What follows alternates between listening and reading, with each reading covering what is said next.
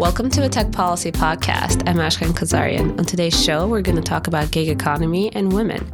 Joining me is Patrice Nwuka, Senior Policy Analyst with the Independent Women's Forum. Patrice, thank you so much for joining us. Thank you, Ash. So before we dive into gig economy and women, tell us a little bit about what Independent Women's Forum is. What is your organization? Sure. We're a nonprofit organization. We educate women about how greater freedom, less government regulation, more economic freedom is better for their outcomes, better for them and their families, better for their economic opportunities, and better for their lives. And so we cover a range of topics. We have smart, independent thinking women who write policy solutions, common sense policy on a range of topics from immigration to labor law, which is something that I dabble in. And so I focus on how do we expand opportunity for American workers, and particularly women. So how long has Independent Women's Forum been around? Oh, we've been around for a couple of decades now. We've been, I think coming out of some of our founders, saw an opportunity in the conservative movement in the freedom space after the Clarence Thomas hearings. But recognizing that there's a unique way to speak to women about the issues and the principles that we care about. We don't sacrifice principle, but there are some women view things differently than men do sometimes. And so, we speak to women. We don't dumb things down for them, but we go to where they are. And we don't just reach out to conservative women. We like to reach independent thinking women who may not take on any sort of political moniker. It is very important to remember that in this space, it's not just liberal women who have a voice. And I think it's very important that you guys are both collaborating with them and also standing on your own and voicing your principles and the point of view you have, because sometimes I at least haven't seen in the common media space as many conservative women having a voice and having a similar platform. Oh, yeah. I mean, unfortunately, the media loves to silence women who are not liberal thinking women. They tell us that, we only think the way our fathers and our husbands and our sons tell us to think and vote. They try to minimize conservative women.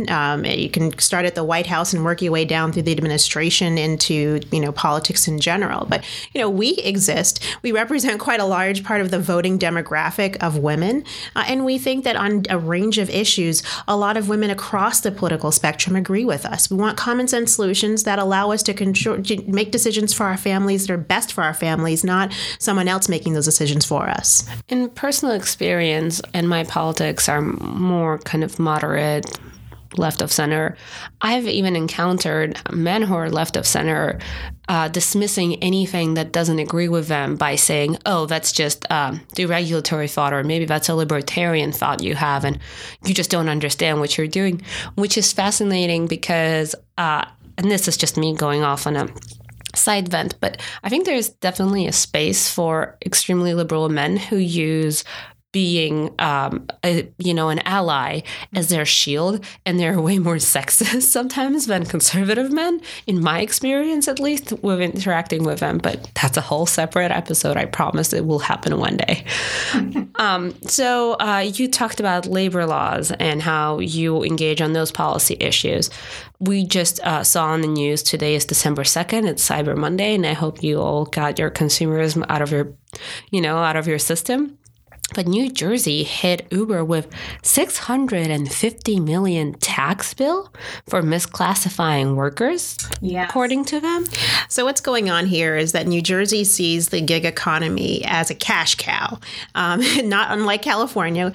But in essence, they're saying that if you are a gig worker, and we're talking about folks who may be driving for Uber or Lyft, maybe you are delivering McDonald's meals through DoorDash, maybe you are doing home repairs through TaskRabbit, maybe you're selling on Etsy, especially on Cyber Monday. Or walking people's dogs. There are so many ways that we are using these technology platforms to find customers for the services that we want. And so that's really part of what being part of the gig economy economy is. And according to Pew Research, about 1 in 4 Americans made money through the gig economy, I believe, in 2018. So that's a lot of people.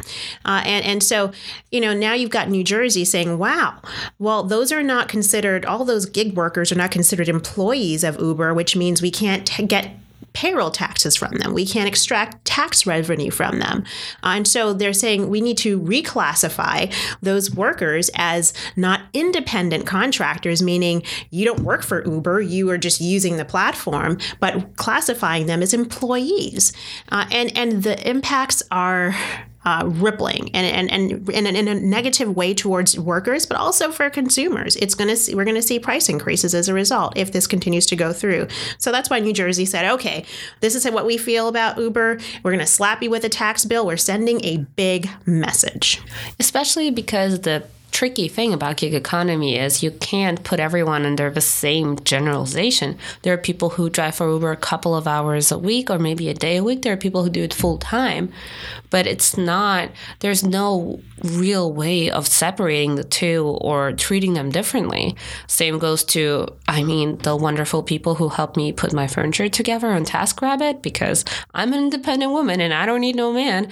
I'll pay someone to do it for me, okay? And so it's fascinating that also in California, there was a bill, AB 5, that we have mentioned in our work that also does that. And I'll let you talk about it. But I just want to mention that California's bill not only doesn't fully understand the gig economy, it also kind of put into that category independent journalists who, write articles for different outlets. And that was a moment when I was like, wait a minute, they have no idea what they're doing at all, because they just got all this liberal and not, freelance journalists who do this, or I know that's a very hard gig, but they, write multiple op-eds and pieces for multiple outlets every day. They put them into the same category and now they're all screwed. Well, yeah, the independent contractor world has been part of our economy for probably forever. The gig economy is a slice of it, but you talk about freelancers who are journalists. You talk about freelancers in pretty much every occupation, and you see how broad and sweeping both New Jersey's bill as well as California's bill, which is really, I think, the mother of this, AB 5, which sweeps so many independent contractors into this idea of becoming employees of the people that they're, gaining employment through. And I'm trying to choose my words really carefully, Ash, because I really want us to understand that there is a difference between an independent contractor who's pretty much like a small business owner and who makes their own schedule, who determines when, where, how often they work, and they're just going through, whether it's a company or a private employer, to be able to secure those hours of work that they need, but they're in control of what they do. That's different from an employee. I'm an employee of the Independent Women's Forum. I work for the Independent Women's Forum, and as a result of that, there's a trade-off. I'm giving my time and my hours, and I'm getting certain worker benefits. But when you're an independent contractor, you recognize your trade-off is that you're not getting those worker benefits, and you're okay with that because, in part, you want that flexibility. You want to be able to determine when and where you work. Let me just pause and talk about women in particular. There was this really interesting study in 2018 from women in the gig economy, and it was actually done by some female entrepreneurs who had tech startups. And they asked over 1,000 women who work in the gig economy, why do you work? Why do you do this? These side hustles, as we call them. And what's interesting, the top 3 reasons they cited for working in the gig economy is number 1, flexibility, number 2, income, and number 3, building a business. So they are entrepreneurs themselves, and they may be using this gig work, TaskRabbit, Uber, whatever, as side income to support that. But then you ask them, would they want to be a full-time employee, which is what these labor laws are trying to get at? 61%, they say they prefer to remain an independent contractor. Only 12% want to be employees. So you have a huge slice. And what about the rest? And the rest, they didn't say. They may not have decided. That's what 73%. Yeah. So the other maybe 27% didn't know. But you still have almost 2 out of 3 saying, I want to be independent. And so that tells us that when California is saying, all of a sudden, all of these employees, these independent contractors, are now going to be employees because of this new 3-pronged test that they set up. And I'm not going to bore the listeners with that. You can go and research it. But this new employment test that's saying, okay, if you don't meet these qualifications, then this person is an employee, not an independent contractor. You are now sweeping up a ton of people. However, as we know, when it comes to big government and big business, sometimes you have unions and you have special interests who get those little carve-outs. And so with California, a bunch of people get carved out of their plan and exempted, like insurance agents, real estate folks, some professional services, some cosmetology folks, all because they recognize that a large one-size-fits-all bill like California's bill would sweep so many people under it when they were really just trying to get at those big, deep-pocketed tech companies. So they have to do these exemptions. New Jersey, we're seeing far fewer exemptions, but no doubt there'll probably be some more concessions. On top of, sorry to interrupt, so on top of that, fine, they're actually copy-pasting the California bill. They're pretty much copy and pasting, same 3-pronged ABC test to determine whether someone is an employee or whether they're going to remain an independent contractor. I mean, the big takeaway here is that innovation is always going to continue to be dynamic, and it's going to challenge the traditional models, whether we're talking about employment law models and the traditional national fair labor laws that have been in existence since the 1930s, and so it has not kept up with innovation. But what's important is that innovation is providing opportunities for people who want to rent out their house on Airbnb for a couple of weeks while they go away on vacation and make that money for their family. Women who want to drive Uber from between when they drop off their kids in the morning and when they pick them up. That can be, it's not a full-time job for them, but it's enough to make money to be able to pay all of their household needs.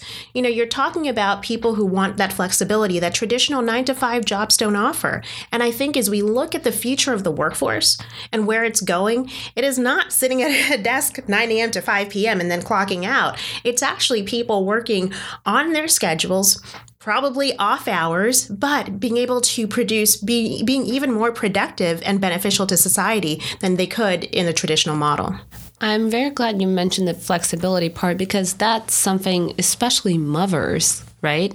Yes. Are focused on and want to have, because, depending on how many kids you have, maybe you have a kid with special needs. I've heard all the stories with women that I've interacted with through the services, and obviously, sometimes it's complicated navigating your own schedule, but at the same time, you are in charge of how many hours a week you work.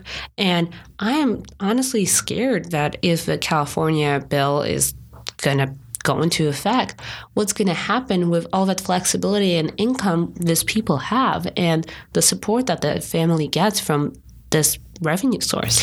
I think you make a great point about mothers. I also think about caregivers. I think about millennials who have parents who are aging and maybe ailing in health, or even our baby boomer parents who have, older parents that they're taking care of.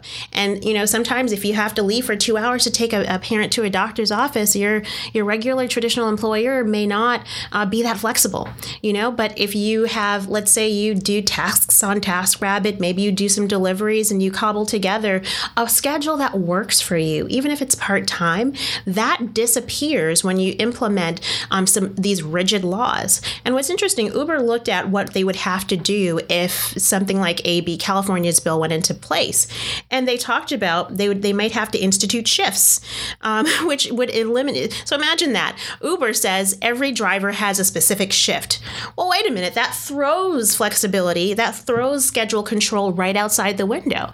No longer can you say, oh, I'm going to wake up at 8 a.m., I'll drive for 2 hours, take a break, and maybe drive from 8 p.m. to midnight. No, now you have to take the shift that Uber gives you, and you may not like it. And so when you think about trying to juggle all of those other life responsibilities that a lot of people have, that would completely eliminate it. It's going to make it extremely more expensive. The great part about the gig economy is that it is on the moment example of how a market system works, where when demand increases because of weather, or just a lot of people getting off at work at the same time, maybe if you're in the DC area and there's a train malfunction on the metro and suddenly everybody wants an Uber ride, well, the price skyrockets, but then that attracts more drivers out to be able to then fill that need, and the price goes down and you've got more drivers. That doesn't happen when a company has to now centrally control how many drivers are on the road at any given time. Imagine how unhappy a driver would be if he's driving around traffic time and he gets only like 3 or 4 rides in because he's stuck in DC traffic, or I don't know, California traffic, which is even worse. Let's talk about California traffic and Uber drivers. Let's say you're stuck doing those shifts and then you don't get to do the surge shifts or the night shifts that are more lucrative, or people are a little more drunk and they tip better. It all is so important to remember. It is. And all that disappears because now it has to be centrally planned. Boy, oh boy. I think we use a ton of buzzwords today. Central planning. We talked about, just how the market works. But this is unfortunately what happens when you take a free market approach versus kind of a socialistic approach where, what someone in a central office determines how everything should go. And so, Uber said, we'd have to implement shifts. Rides would get more expensive. And because now they would be responsible for things like overtime pay and benefits to workers, they're obviously going to pass those costs on to us as customers. So the cost of a daily ride will probably go up to the point where maybe we stop riding Uber and maybe we start taking public transit. I don't know about you, Ash, but maybe that's a part of a motivation for some of these lawmakers. I don't know how to drive, lawmakers. Please don't do this to me. I'm 28 and I don't know how to drive. And Uber and sometimes DC Metrovet is all I have. And on top of that, I also want to mention something I've heard people say in this argument, which to me is crazy, but I'm just going to throw it at you and let you deal with it crazy, which is, let them keep a flexible schedule and give them benefits. Well, that sounds great. But as I mentioned at the start, there are trade-offs in life with everything. And the benefits are a trade-off of the flexibility. If you want those benefits, then you can become a full-time employee of the company, and then you get all those benefits, but you're trading off the flexibility. Now, if businesses decide to offer that because the competition is so strong in the ride sharing or the gig economy that they start to expand those benefits, that's a choice that they should make. But if you think you can regulate that into happening, the business model will not be able to support it. And when you look at some of these tech companies, while they may have huge revenues, it doesn't necessarily mean that they're breaking even or even generating enough profits to sustain an increase in wages. And I think Uber was talking about a 30% increase in their employee benefits if they have to pay them out. Then they're just a cab company with an app. Yes. And not just a tech company, not a tech company anymore. Also, I'm pretty sure Uber was not profitable for first couple of years. And what we're forgetting as consumers is these companies are not going to be around forever. They feel like such an important part of our lives right now. But it was just yesterday that Ashton Kutcher was talking about Uber on a talk show and saying, I invested in this company, and when you're drunk and you don't know where you are, it's going to pick you up. I remember it. Mm-hmm. And I think I was in college. And, it's not going to be around maybe in a couple of years especially if we pressure them. And also, who's not going to be around? Whoever was going to come and challenge them. Yes, it discourages competition. And what's interesting is that when you implement these new regulations, very often big, deep-pocketed companies, like some of these bigger tech companies that have been around for a while, they may be able to absorb the cost of 10%, 20%, even 30% increases, although I doubt they could absorb that high. But it's the small competitors. I can even see a logo on the side of a car that's a competitor to Uber and Lyft. I don't remember what it is, but these small guys who may be trying to find a unique niche. Oh, Via. VIA is a good example. I've even seen that there was one started for women, one started for parents who want to get their kids home every day. Smaller companies, great ideas. There's no way they're going to be able to absorb the cost of now paying for the worker benefits or full-time employee benefits of these drivers. So you hit on it. When new regulations will raise the barriers to entry. Another buzzword, sorry, but we'll make it difficult for new competition to come in. And you know what? As consumers, competition means more choice, lower prices. Well, that is wonderful. Thank you so much for breaking it down for us. And before I let you go, I would love for you to participate in our Women in Tech segment. Okay. Which basically means I get to ask you, how did you end up in tech? I fell into tech because I think I fell in love with it. When I moved to DC, my first boss, or maybe my second boss, talked about, let's take an Uber. And I was clueless. This was about 2000 and maybe 14 or 15. And so it was my second job. But I'm like, what is Uber? And then I just followed him and the car pulled up and we got in and it was sketchy, but there were no placards in the back window at the time. Aren't you we grew up being told not to get into cars with strangers. Well, this whole idea of the gig economy and even the sharing economy is based on trust with strangers. Like letting a stranger into your home to assemble your couch? Exactly. But when I saw that, I said, wow, this is really cool. And then I started looking at some of the different tech companies that had started to bubble up. And, I went to college. I graduated in 2004. My college was one of the early adopters of Facebook. It was one of those like elite colleges that, only a certain set of schools could actually get into. And I remember walking into the computer lab because most people did not have printers in their dorm rooms and seeing the white screen with little images that people were scrolling all day long. For those of you who do not know what I'm talking about, this is Facebook like pre-3 redesigns ago. But I've seen the evolution of technology and it's made me excited because it's allowed me to connect with old classmates. It's allowed me to, grow a brand and gain recognition. It's really cool. And so I just love the idea of something innovative coming along. And I want to see that protected. And from a principled standpoint, as a conservative and a person in the liberty movement, I believe that, let's take the reins off government. Let's stop government from strangling. Let's get those interests, those established interests, like the taxi cab commissions and the unions. And the hotel lobby. And the hotel. That's a whole other... Airbnb is a whole other topic.